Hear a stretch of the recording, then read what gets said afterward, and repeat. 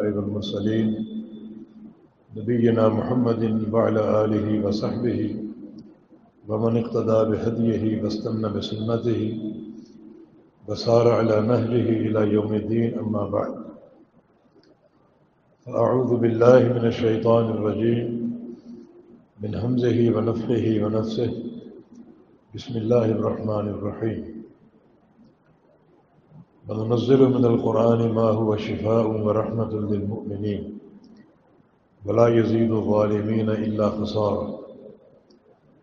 وقال رسول الله صلى الله تعالى عليه وسلم: القرآن شافع مشفع ماحل مصدق من جعله أمامه قاده إلى الجنة ومن جعله وراء ظهره ساقه إلى النار. آپ سب کو،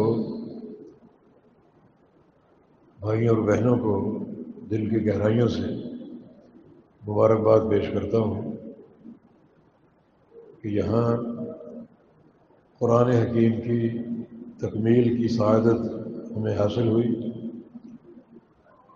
اور قرآن پاک مکمل پڑھا گیا اور سنا گیا. اللہ رب العزت ایک ایک حرف کا ثواب عطا فرما دے جس ثواب کا نبی علیہ السلام نے ذکر کیا. فرمایا کہ من قرأ من القرآن حرفا فلہ عشر حسنات. جو قرآن ایک حرف پڑھ لے اسے 10 نیکیاں ملتی ہیں.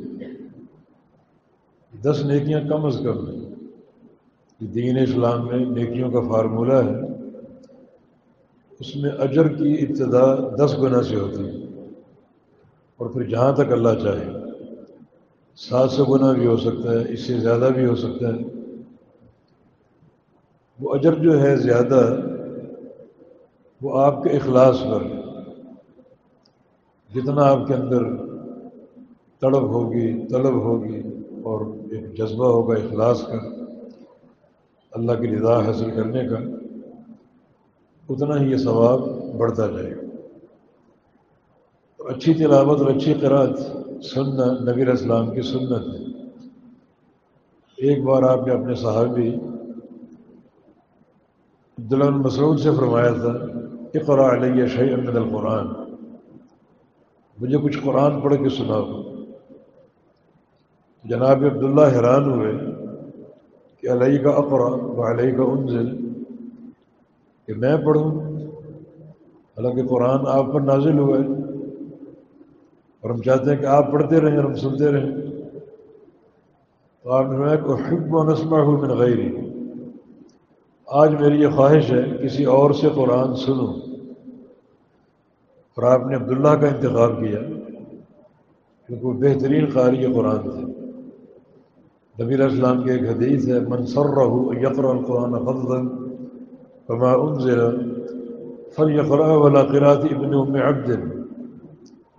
اگر کسی کو شوق ہو کہ قرآن تر و تازہ سنے، جیسے ابھی جبریل لے کر اترے اور وہ پڑھ رہے ہیں قرآن، کسی کو شوق ہو کہ جبریل کو پڑھتے ہوئے سنے، جو روزانہ وہی لے کر آتے ہیں نبی علیہ السلام کو پڑھ کے سناتے ہیں، کسی کو شوق ہو کہ جبریل امین کو پڑھتے ہوئے سنے، تو وہ میرے صحابی عبداللہ بن مسعود سے سن. جب قرآن کی تلاوت کرتے ہیں تو لگتا ہے کہ جبریل پڑھ رہے ہیں. تو آپ نے ان کا انتخاب کیا کہ وہ پڑھ کے سنائیں، کیونکہ بہترین قاری قرآن تھے. اور بعض اوقات رسول اللہ صلی اللہ علیہ وسلم رات کے تہجد سے فارغ ہو کر قریبی یمنی اشعری صحابہ کے خیمے تھے اور وہاں پہ کھڑے ہو جاتے. ہر یمنی صحابی، ہر اشعری اپنے خیمے میں تہجد پڑھ رہا ہوتا اور قرآن پڑھنے کی آواز باہر آ رہی ہوتی. اور خاص طور پہ ایک صحابی ابو موسیٰ اشعری رضی اللہ عنہ، آپ دیر تک کھڑے ہو کر ان کا قرآن سنا کرتے. اور ایک موقع پر آپ نے فرمایا تھا کہ لقد اوتی ھذا مزمار بمزامیر آل داؤد، کہ اللہ تعالیٰ نے اسے لحن داؤدی دے دی. لگتا ہے کہ داؤد علیہ السلام پڑھ رہے ہیں. اللہ کے نبی. تو آپ اس طرح ایک اچھا سننے کا ایک شوق تھا آپ کو. اور وہ مستشری نے فرمایا، عرض کیا کہ آپ باہر کھڑے تھے؟ فرمایا کہ ہاں میں باہر کھڑا تھا. عرض کیا کہ لو علمت لحبرت، اگر مجھے علم ہوتا کہ آپ باہر تشریف فرمائیں تو میں اور خوبصورت پڑھتا، اور اچھا پڑھتا. تو اللہ تعالیٰ نے ہمارے ان دونوں بچوں کو اچھا پڑھنے کی سعادت عطا فرمائی ہے، توفیق دی ہے. اللہ تعالیٰ اس میں اور اضافہ کرے، اور اللہ ایک ایک حرف کا اجر انہیں بھی عطا فرمائے اور آپ کو سننے کا عطا فرمائے. یہ جو طبقہ ہے قراء کا، حفاظ کا، علماء کا، بڑا قابل قدر ہوتا ہے.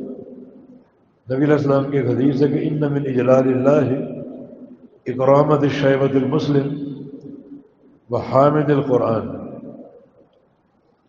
اگر تم چاہتے ہو کہ اللہ تعالیٰ کا اکرام کرو، اللہ کی تعظیم کرو اور اس کا اجلال کرو، تو زمین پر موجود 3 لوگوں کا اکرام کر لو، 3 لوگوں کی تعظیم کر لو اور ان کا ادب کر لو. ایک ہے اکرامۃ الشیبۃ المسلم، اس بوڑھے انسان کا جس کے اسلام پر چلتے چلتے سفید بال آ گئے. اللہ اور اس کے رسول کی اطاعت کے سفر میں بڑھاپا آ گیا اور سفید بال آ گئے. اس کا اکرام اللہ کا اکرام ہے اور اس کی تعظیم اللہ کی تعظیم ہے. نبی علیہ السلام کی ایک حدیث ہے، من شاب شیبۃ فی الاسلام اعطاہ بکل شیبۃ حسن. جس کے اسلام میں سفید بال آ گئے، اللہ تعالیٰ قیامت کے دن اس کے جسم کے سارے سفید بالوں کو گنے گا اور ہر بال کے بدلے ایک بڑی نیکی عطا فرمائی. اور ایک اور حدیث میں ارشاد ہے، من شاب شیبۃ فی الاسلام کانت لہ نورا یوم القیامہ. جس کے اسلام پر جلد جلد سفید بال آ گئے تو ہر بال اس کا قیامت کے دن نور بن جائے گا، قیامت کے دن نور بن جائے گا. تو یہ بال جو آتے ہیں ان کی قدر کرو، اور اس کا کم از کم جب سفید بال آنا شروع ہو جائے تب یہ شیو کرنا بند کر دو. یہ تو ایک تعظیم کا راستہ ہے. اللہ ان کا اکرام کرتا ہے، اللہ ان کے اکرام کا حکم دیتا ہے. سعودی عرب کے مشہور مفتی اور محدث شیخ العثیمین رحمہ اللہ، انہیں آخری عمر میں کینسر کا مرض ہو گیا اور گورنمنٹ نے ان کو امریکہ بھیجا علاج کے لیے کہ علاج ممکن ہے. پہنچ گیا امریکہ. تو ڈاکٹر آئے بال صاف کرنے کے. یہ کیا کرنے لگے؟ یہ ضروری ہے، اور نہ بھی کریں تو کینسر کی دوائیں جو ہیں اس سے آپ کے بال سارے ختم ہو جائیں. تھوڑا کہ مجھے یہ علاج نہیں چاہیے، زندگی کے 2 سال باقی ہیں، 3 سال باقی ہیں. میں چاہتا ہوں کہ رب تعالیٰ سے ملوں ان بالوں کے ساتھ. رب تعالیٰ سے ایسے چہرے سے نہ ملوں جس چہرے سے رسول اللہ صلی اللہ علیہ وسلم کو نفرت ہے. ان بالوں کے ساتھ جا کر یہ ایک استقامت کا راستہ. اس طرح شیخ ابن باز رحمہ اللہ نابینا تھے، مفتی اعظم سعودی عرب کے. ڈاکٹروں نے جب چیک کیا تو کہا کہ آپ کا علاج ممکن ہے، آپ کا علاج ہو سکتا ہے، آنکھیں روشن ہو سکتی ہیں.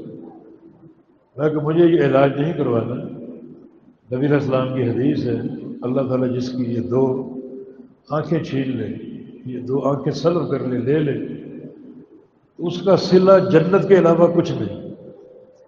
میرے لیے تو جنت کے وعدے موجود ہیں، تو میں اس بینائی سے کیا کروں گا 2-3 سال کے لیے. تو اللہ تعالیٰ ایسی استقامت ہم سب کو عطا فرما دے. تو فرمایا کہ جن کا اکرام اللہ کا اکرام ہے، ان میں ایک وہ بوڑھا انسان جس کے سفید بال آئے، اور دوسرا وہ حامد القرآن جو قرآن کا حامل ہے. حافظ نہیں کہا، حامل کہا، اٹھانے والا. جہاں جاتا ہے قرآن کو اٹھا کے جاتا ہے. اس تعبیر میں زیادہ مزہ بھی ہے اور زیادہ لذت اور زیادہ عظمت بھی ہے۔ حافظ قرآن تو ہے ہی ہے، لیکن حامل قرآن جہاں بھی ہوگا قرآن کے ساتھ جائے گا، حتیٰ کہ انتقال ہونے کے بعد قبر میں قرآن کو ساتھ لے کر جائے گا، قیامت کے دن قرآن اس کا ساتھ ہوگا، جنت میں داخل ہوگا ساتھ ہوگا۔ اور اللہ فرمائے گا اقرا ورتقی، کہ آج تم قرآن پڑھتے جاؤ، اوپر کو چڑھتے جاؤ، اور جہاں تمہارا قرآن ختم ہوگا وہ تمہارا آخری ٹھکانہ ہوگا۔ جنت میں اور کوئی شے نہیں جائے گی، نمازیں باہر، روزے باہر، حج باہر، قرآن ساتھ جائے گا۔ اور حامل قرآن کو قرآن پڑھنے کا حکم دیا جائے گا ترتیل کے ساتھ، اور جہاں قرآن کی تلاوت ختم ہوگی وہ تمہارا ٹھکانہ ہوگا۔ تو حامل قرآن کا اکرام بھی اللہ کا اکرام ہے، ان کو دھتکارنا، ان کو حقیر جاننا، حافظ جی حافظ جی، اور ایک حقارت کا لفظ استعمال کرنا، یہ قطعاً زیب نہیں دیتا ہے۔ ایک طبقہ تعظیم اور اجلال اور اکرام کا مستحق۔ اور تیسرا فرمایا کہ اکرام جس سلطان المقسط، ہاں وقت کا حاکم اگر عادل ہے، عدل کرنے والا، تو اس کا اکرام بھی سب پر فرض ہے۔ عدل کیا ہے؟ عدل کا پہلا حق اللہ تعالیٰ کے لیے، اللہ تعالیٰ کے لیے عدل کا معنی یہ کہ اس کی توحید کو قائم کرے، اقتدار کو اپنا ذاتی اقتدار نہ سمجھے، بلکہ اپنے اقتدار کو اللہ کا اقتدار سمجھے، کہ میں اس کرسی پر بیٹھا ہوں اپنا حکم قائم کرنے کے لیے نہیں، بلکہ اللہ کا حکم قائم کرنے کے لیے، اللہ کی توحید کو قائم کرنے کے لیے۔ اور اس عدل کی دوسری مستحق محمد الرسول اللہ صلی اللہ علیہ وسلم، ان کی سنت کو قائم کرنے کے لیے، ان کے فرامین کو قائم کرنے کے لیے۔ اور پھر رعیت ہے، رعیت کے بیچ میں عدل قائم کرے، انصاف سے حکومت کرے، ظلم نہ کرے، تو ایسا جو حاکم ہوگا اس کا اکرام بھی اللہ کا اکرام ہے، اور اس کی تعظیم بھی اللہ کی تعظیم ہے۔ تو اللہ تعالی ہمیں یہ سب کچھ کرنے کی توفیق دے۔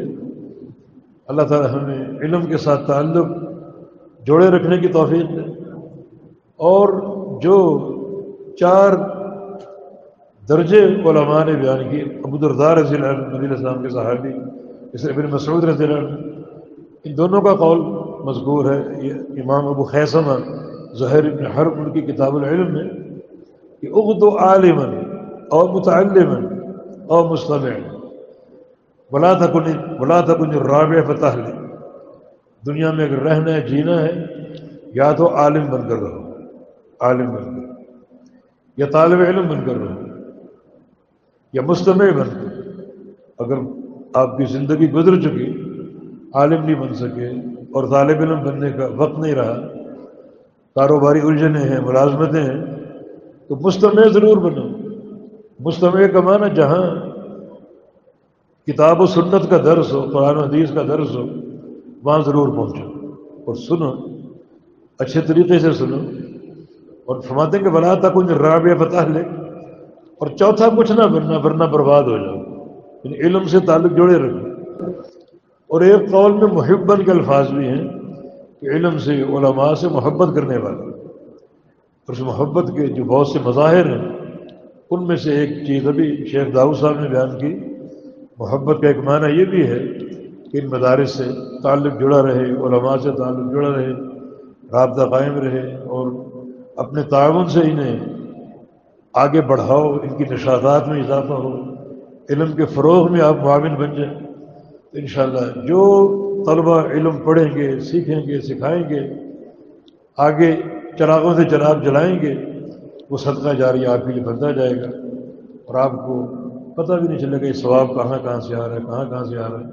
رسول اللہ صلی اللہ علیہ وسلم کا فرمان بھی ہے، من ترک علما، اپنے پیچھے بندہ علم چھوڑ جائے، شاگرد ہے، کوئی کتاب لکھ دی، یا ایسے علماء تیار ہوئے جن کی تیاری میں آپ کا پیسہ شامل ہے، تو وہ پھر آگے بڑھتا ہے، وہ صدقہ جاریہ بڑھتا جاتا ہے۔ ایک چراغ سے 10 سے 100 سے 1000، 1000 سے لاکھوں چراغ جلتے ہیں، اور آپ کی قبر میں کہاں سے اجر پہنچے گا آپ کو اس کا اندازہ اور احساس بھی نہیں ہوگا۔ تو اللہ تعالیٰ ہمیں اس علم کی راہ سے منسلک رہنے کی توفیق عطا فرمائے۔ باقی قرآن ہم نے سنا اور بعض مقامات سن کر رونگٹے کھڑے ہو جاتے ہیں۔ سورہ مطففین سے آج کی قرأت کا آغاز ہوا، اسی میں ان دو مقامات، اس لحاظ سے یہ سورت بڑی عظیم ہے۔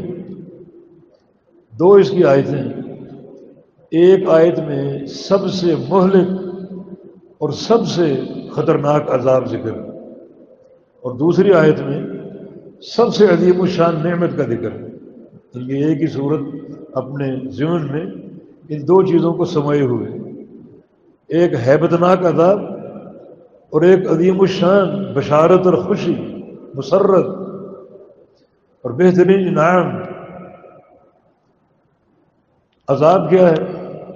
کلا انہم عن ربہم یومئذ لمحجوبون، گناہ گاروں کا ذکر ہے، ان میں کافر، فاجر، منافق، مشرک سب شامل ہیں۔ یہ لوگ قیامت کے دن اپنے رب کو دیکھ نہیں سکیں، رب کا دیدار حاصل نہیں کر سکیں، اللہ تعالیٰ کے چہرے کو نہیں دیکھ سکیں، بلکہ پردہ حائل رہے گا اور اللہ تعالیٰ کا چہرہ نہیں دیکھ سکیں۔ یہ ایک بڑا بھیانک عذاب ہے، بلکہ جو آخرت کے جتنے بھی عذاب ہیں، جہنم ہے، جہنم کی آگ ہے، اور جہنم میں موجود طرح طرح کے عذاب ہیں، سب سے خطرناک اور ہولناک عذاب، جس کا سب سے زیادہ ان کو دکھ ہوگا، ایک الم اور پریشانی ہوگی، ایک نفسیاتی اور روحانی تکلیف ہوگی، وہ یہ کہ ہم کو رب تعالیٰ کا چہرہ نظر نہیں آ رہا۔ بڑا بھیانک عذاب ہے اور سب سے بڑا عذاب ہے قیامت کا۔ اور سب سے بڑی نعمت کیا ہے؟ علی الارائک ینظرون، اہل جنت اپنے تختوں پر ٹیک لگا کر اللہ کو دیکھیں گے، اللہ کا دیدار کریں گے، تختوں پر ٹیک لگا کر۔ مجھے نبی علیہ السلام کی حدیث ہے، انکم سترون ربکم کما ترون القمر لیلۃ البدر لیس دونہ حجاب۔ یا صحاب کے الفاظ بھی کہ تم قیامت کے دن اللہ تعالیٰ کو دیکھو گے جیسے 14ویں کے چاند کو دیکھتے ہیں، کہ بیچ میں کوئی پردہ نہ ہو، کوئی حجاب نہ ہو، کوئی بادل نہ ہو، بالکل روشن چاند آپ کے سامنے ہو، اس طرح دیکھو۔ یہ اللہ تعالیٰ کے چہرے کی تشبیہ نہیں ہے، اللہ تعالیٰ کا چہرہ چاند جیسا نہیں ہے، بلکہ یہ تشبیہ باعتبار دیکھنے کے ہے۔ جیسے تم چاند کو دیکھتے ہو اور کوئی رکاوٹ نہیں ہے، کوئی بادل نہیں ہے، کوئی پردہ نہیں ہے، اس طرح بغیر کسی حجاب کے، بغیر کسی بادل اور پردے کے رب تعالیٰ کو دیکھو گے۔ باقی رب تعالیٰ کا چہرہ جیسا اس کی شان کے مطابق ہے، نہیں کمثلہ شیء، اللہ تعالیٰ مخلوقات کی تشبیہ سے پاک ہے۔ اور قیامت کے روز اللہ تعالیٰ کی معرفت جو ہے، جو میدان محشر میں لوگوں کا امتحان ہے، اسی امر سے ہوگی۔ اللہ تعالیٰ آئے گا اور فرمائے گا کہ جو جس کی عبادت کرتا تو اس کے ساتھ چلا جائے۔ چنانچہ جو سورج کے پجاری تھے سورج کے ساتھ، جو چاند اور ستاروں کے پجاری تھے چاند اور ستاروں کے ساتھ، جو بتوں کے پجاری بتوں کے ساتھ، شیطان کے پجاری شیطان کے ساتھ جاتے جائیں گے اور جہنم کا ایندھن بنتے جائیں گے۔ اللہ تعالیٰ آئے گا، رب تعالیٰ آئے گا، لوگ دیکھیں گے، مسلمان بھی، منافقین بھی، ایک امتحان۔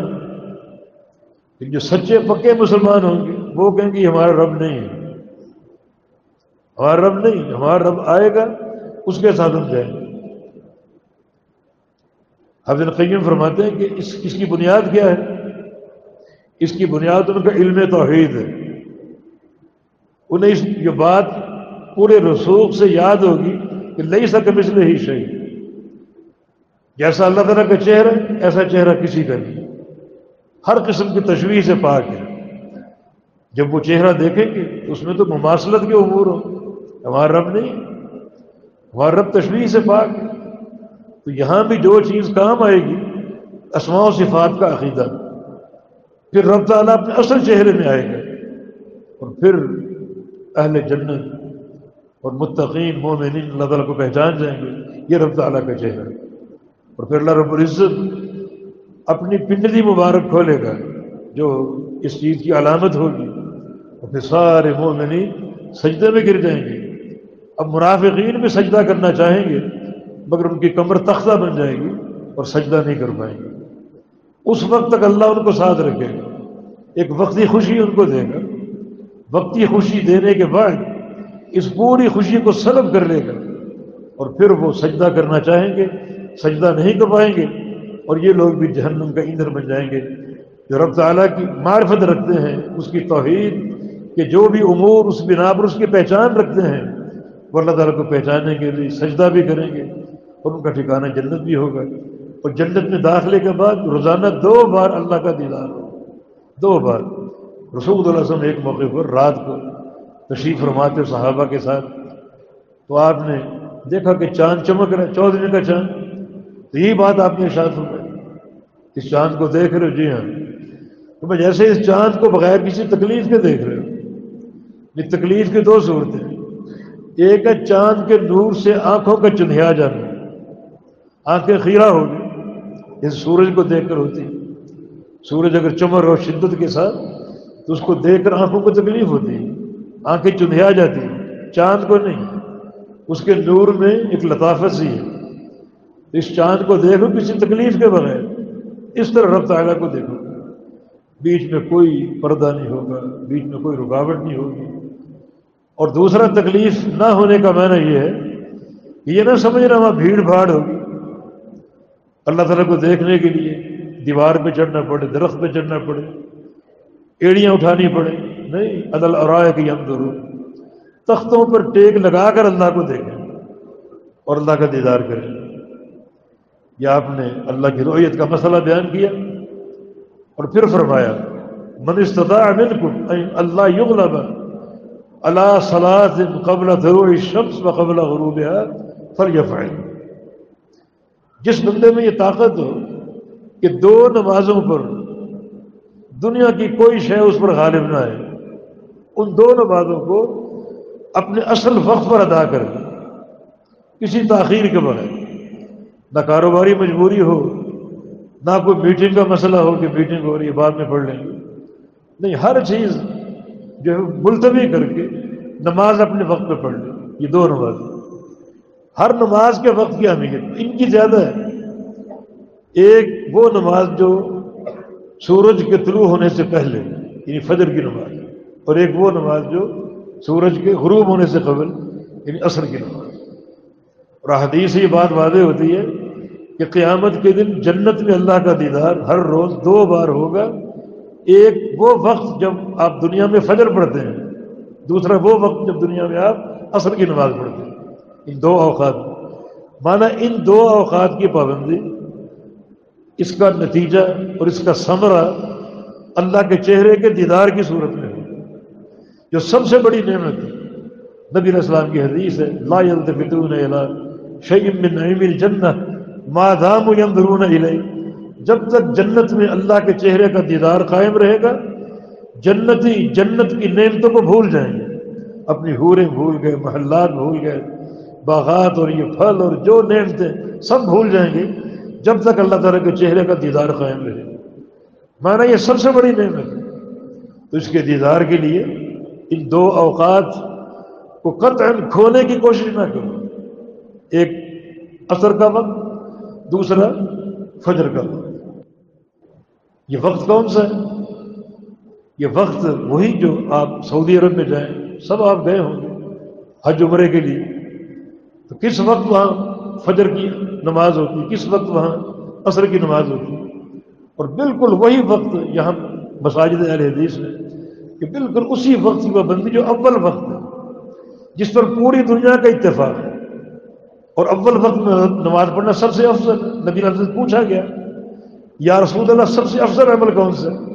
الصلاۃ اول وقت ہے، اول وقت میں نماز پڑھنا سب سے افضل عمل۔ تو اس حدیث کے بعد جان بوجھ کے نمازوں میں تاخیر کرنا، 15-15 20 منٹ، آدھا گھنٹہ، یہ بات قابل فہم نہیں ہے۔ تو فرمایا کہ جو ان 2 نمازوں کو وقت پر ادا کر لے تو اس کو انشاءاللہ قیامت کے روز اللہ کے چہرے کا دیدار ہوگا، یہ جنت کا داخلہ۔ چہرے کے دیدار کا معنی جنت کا داخلہ، یہ دیدار جنت میں ہوگا، جنت کے داخلے کی ضمانت ہے اور چہرے کے دیدار کی ضمانت ہے۔ اور پھر ایک بنیاد جو سب سے بڑی اللہ کی دیدار کی، وہ قرآن نے ذکر کی ہے۔ اللہ تعالیٰ کا فرمان ہے للذین احسنوا الحسنى وزیادہ، للذین احسنوا الحسنى وزیادہ، یہ اللہ کا فرمان ہے۔ اس آیت کی تفسیر ہم ایک تو عبداللہ بن عباس نبی علیہ السلام کے صحابی اور آپ کے کزن ان کے قول سے کرتے ہیں، اور ایک نبی علیہ السلام کی حدیث بھی اس حدیث سے کرتے ہیں۔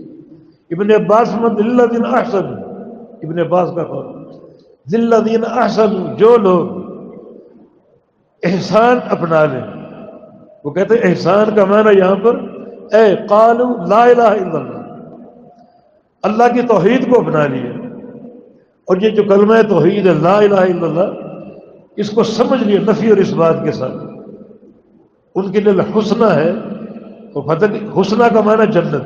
عبداللہ بن عباس کی طرف سے للذین احسنوا، جن لوگوں نے توحید کو مکمل طور پہ اپنا لیا پورے فہم کے ساتھ اور سمجھ کے ساتھ، خالی تلفظ کی حد تک نہیں کہ میرے پاس 10,000 دانے کی تسبیح ہے، میں روزانہ لا الہ الا اللہ لا الہ الا اللہ، اور معنی معلوم نہ ہو، اس کے تقاضے معلوم نہ ہو، اس کی شرائط معلوم نہ ہو، کوئی فائدہ نہیں۔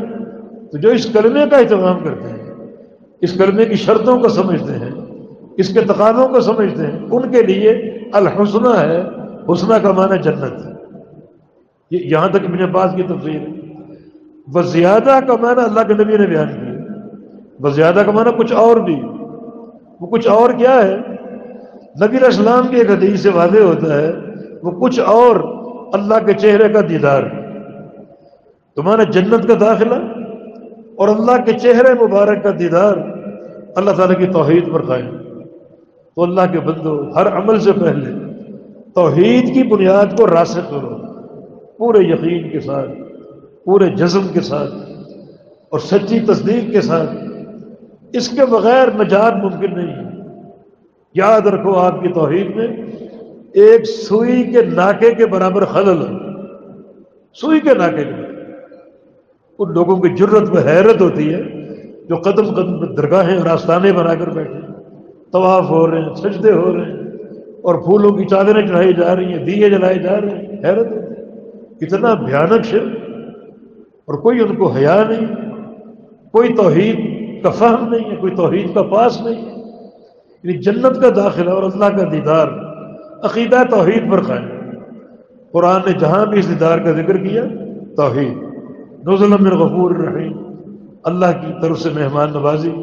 اس کی تفسیر بھی علماء نے، مفسرین، محدثین نے، مہمان نوازی کیا ہے؟ اللہ کے چہرے کا دیدار، اور اس کی اساس کیا ہے؟ ان الذین قالوا ربنا اللہ ثم استقاموا، اللہ کو رب مان لیا، مشکل کشا مان لیا، حاجت روا مان لیا، اور پھر ڈٹ گئے اس پر استقامت، پوری قوت کے ساتھ جم گئے، ڈٹ گئے، ان کے لیے اللہ کے چہرے کا دیدار، مزید نعمتیں جنت کی اور قبر کی سلامتی، قبر کے عذاب سے حفاظت، یہ ساری نعمتیں بھی۔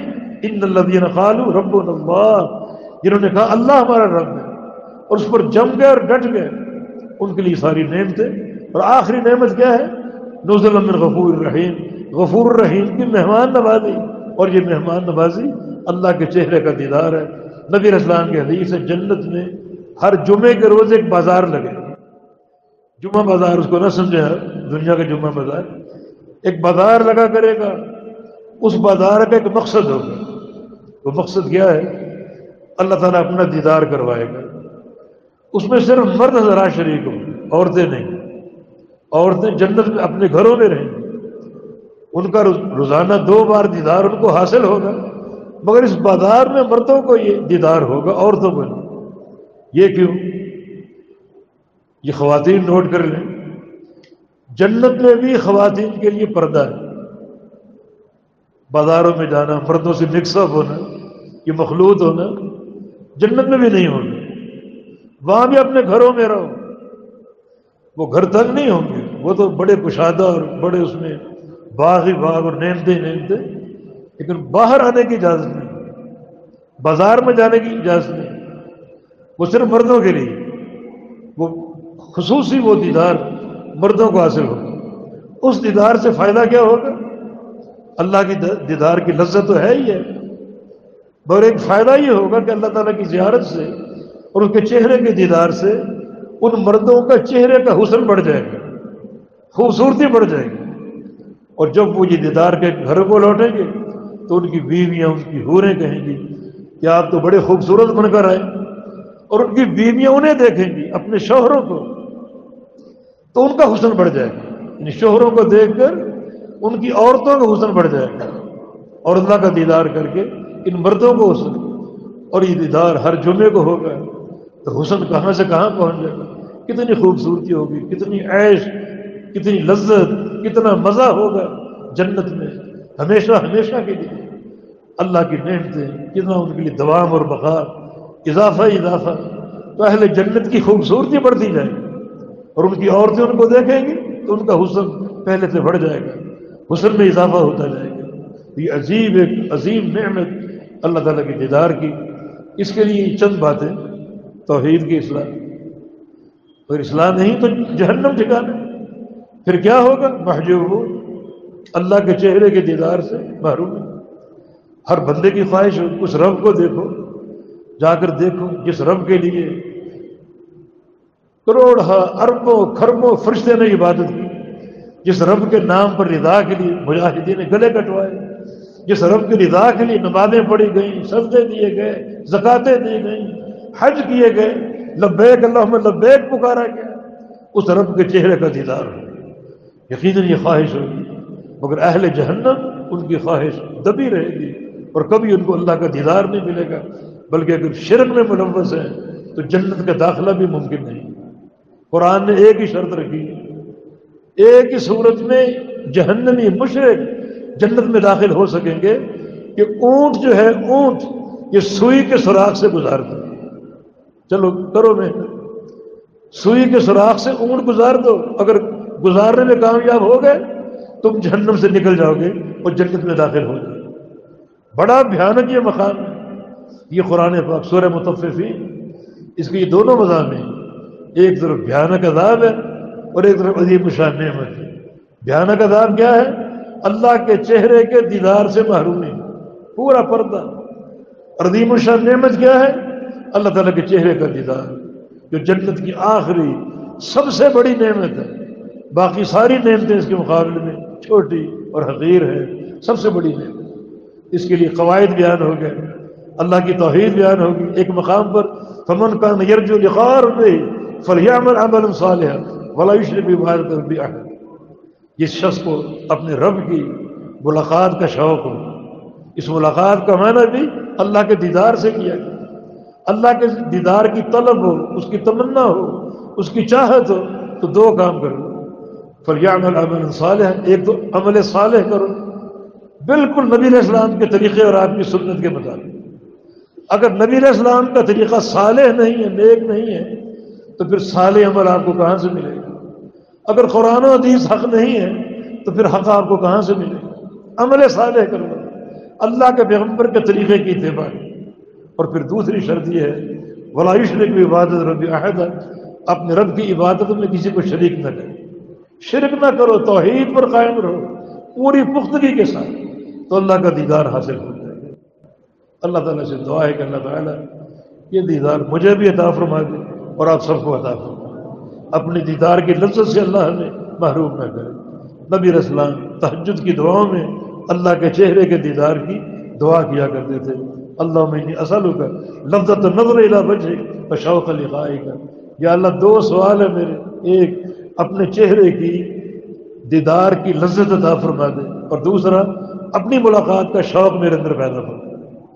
ملاقات کے شوق کا معنی کیا ہے؟ ملاقات کا شوق میرے اندر پیدا کرو، کیا اس کا معنی؟ کہ ملاقات کا شوق ہوگا تو اس کی تیاری کرو گے نا۔ ایک ماں ہو، اس کا بیٹا 10 سال سے پردیش میں ہو، اب اس کا خط آ گیا کہ میں آ رہا ہوں، کل پرسوں آ رہا ہوں، تو اس ماں کے اندر اپنے بیٹے کے لیے کتنا شوق ہوگا ملاقات کا، کتنا شوق اپنے بیٹے کو دیکھنے کا، بیٹے سے ملنے کا، پھر اس کی تیاری بھی کرے گی، اچھے اچھے پکوان، میرے بیٹے کو کیا پسند ہے، کیا کھانا پسند ہے، اس کی تیاری بھی ہوگی۔ یہ اللہ کی ملاقات کا شوق ہے. یا اللہ ایسا بنا دے، ایسا بنا دے کہ تیرے سامنے آؤں تو مجھے پسند کر لے. یہ شوق میرے اندر بھر دے، ملاقات کا شوق پیدا ہوتا ہے. اور اپنے چہرے کی جو زیارت اور دیدار ہے اس کی لذت عطا فرما دے. یا اللہ ہمیں بھی اس دیدار سے محروم نہ کرنا، ہم نے یہ دیدار کی لذت عطا فرما دینا. اور جو زندگی ہے اس میں اپنی ملاقات کا شوق اندر پیدا کر دے. ہم تیرے ملنے کے لیے تیاری کریں، ایسا بن جائیں کہ تو ہمیں دیکھ کر پسند کر دے، ہمیں دیکھ کر راضی ہو جائے اور ہماری نجات کا فیصلہ فرما دے. الحمدللہ رب العالمین الرحمن الرحیم مالک یوم الدین ایاک نعبد و ایاک نستعین اهدنا الصراط المستقیم صراط الذین انعمت علیہم غیر المغضوب علیہم ولا الضالین آمین. یا رب لك الحمد كما ينبغي لجلال وجهك ولعظيم سلطانك. ربنا لك الحمد حمدا كثيرا طيبا مباركا فيه مباركا عليه كما يحب ربنا ويرضى. ربنا لك الحمد ملء السماوات وملء الأرض وملء ما شئت من شيء بعد أهل الثناء والمجد وكلنا لك عبد وكلنا لك عبد. سبحان الله بحمده عدد خلقه ورضا نفسه وزنة عرشه ومداد كلماته. اللهم صل على محمد وعلى آل محمد كما صليت على إبراهيم وعلى آل إبراهيم إنك حميد مجيد. اللهم بارك على محمد وعلى آل محمد كما باركت على إبراهيم وعلى آل إبراهيم إنك حميد مجيد. ربنا ظلمنا أنفسنا وإن لم تغفر لنا وترحمنا لنكونن من الخاسرين. ربنا آتنا في الدنيا حسنة وفي الآخرة حسنة وقنا عذاب النار. ربنا لا تؤاخذنا إن نسينا أو أخطأنا. ربنا ولا تحمل علينا إصرا كما حملته على الذين من قبلنا. ربنا ولا تحملنا ما لا طاقة لنا به واعف عنا واغفر لنا وارحمنا أنت مولانا فانصرنا على القوم الكافرين. رب اغفر وارحم وأنت خير الراحمين. رب اغفر وارحم وأنت خير الراحمين. رب اغفر وارحم وأنت خير الراحمين. ربنا آتنا في الدنيا حسنة وفي الآخرة حسنة وقنا عذاب النار. ربنا اصرف عنا عذاب جهنم إن عذابها كان غراما إنها ساءت مستقرا ومقاما. ربنا هب لنا من أزواجنا وذرياتنا قرة أعين واجعلنا للمتقين إماما. اللهم اجعلنا من أتقائك من النار. اللهم أعتق رقابنا من النار. اللهم أعتق رقابنا ورقاب والدينا من النار. یا اللہ اس رمضان کی برکت سے ہماری گردنوں کو جہنم سے آزاد فرما. کہ جہنم سے گردنوں کی آزادی کا مہینہ ہے. نبی علیہ السلام کو فرمان ہے ہر رات یہ گردنوں کی آزادی کا سلسلہ قائم رہتا ہے. اس وقت ہم رات کے اس دامن میں موجود ہیں الہ العالمین، اور قرآن پاک مکمل سنا اور سنایا. الہ العالمین قبولیت کی گھڑی ہے انشاءاللہ.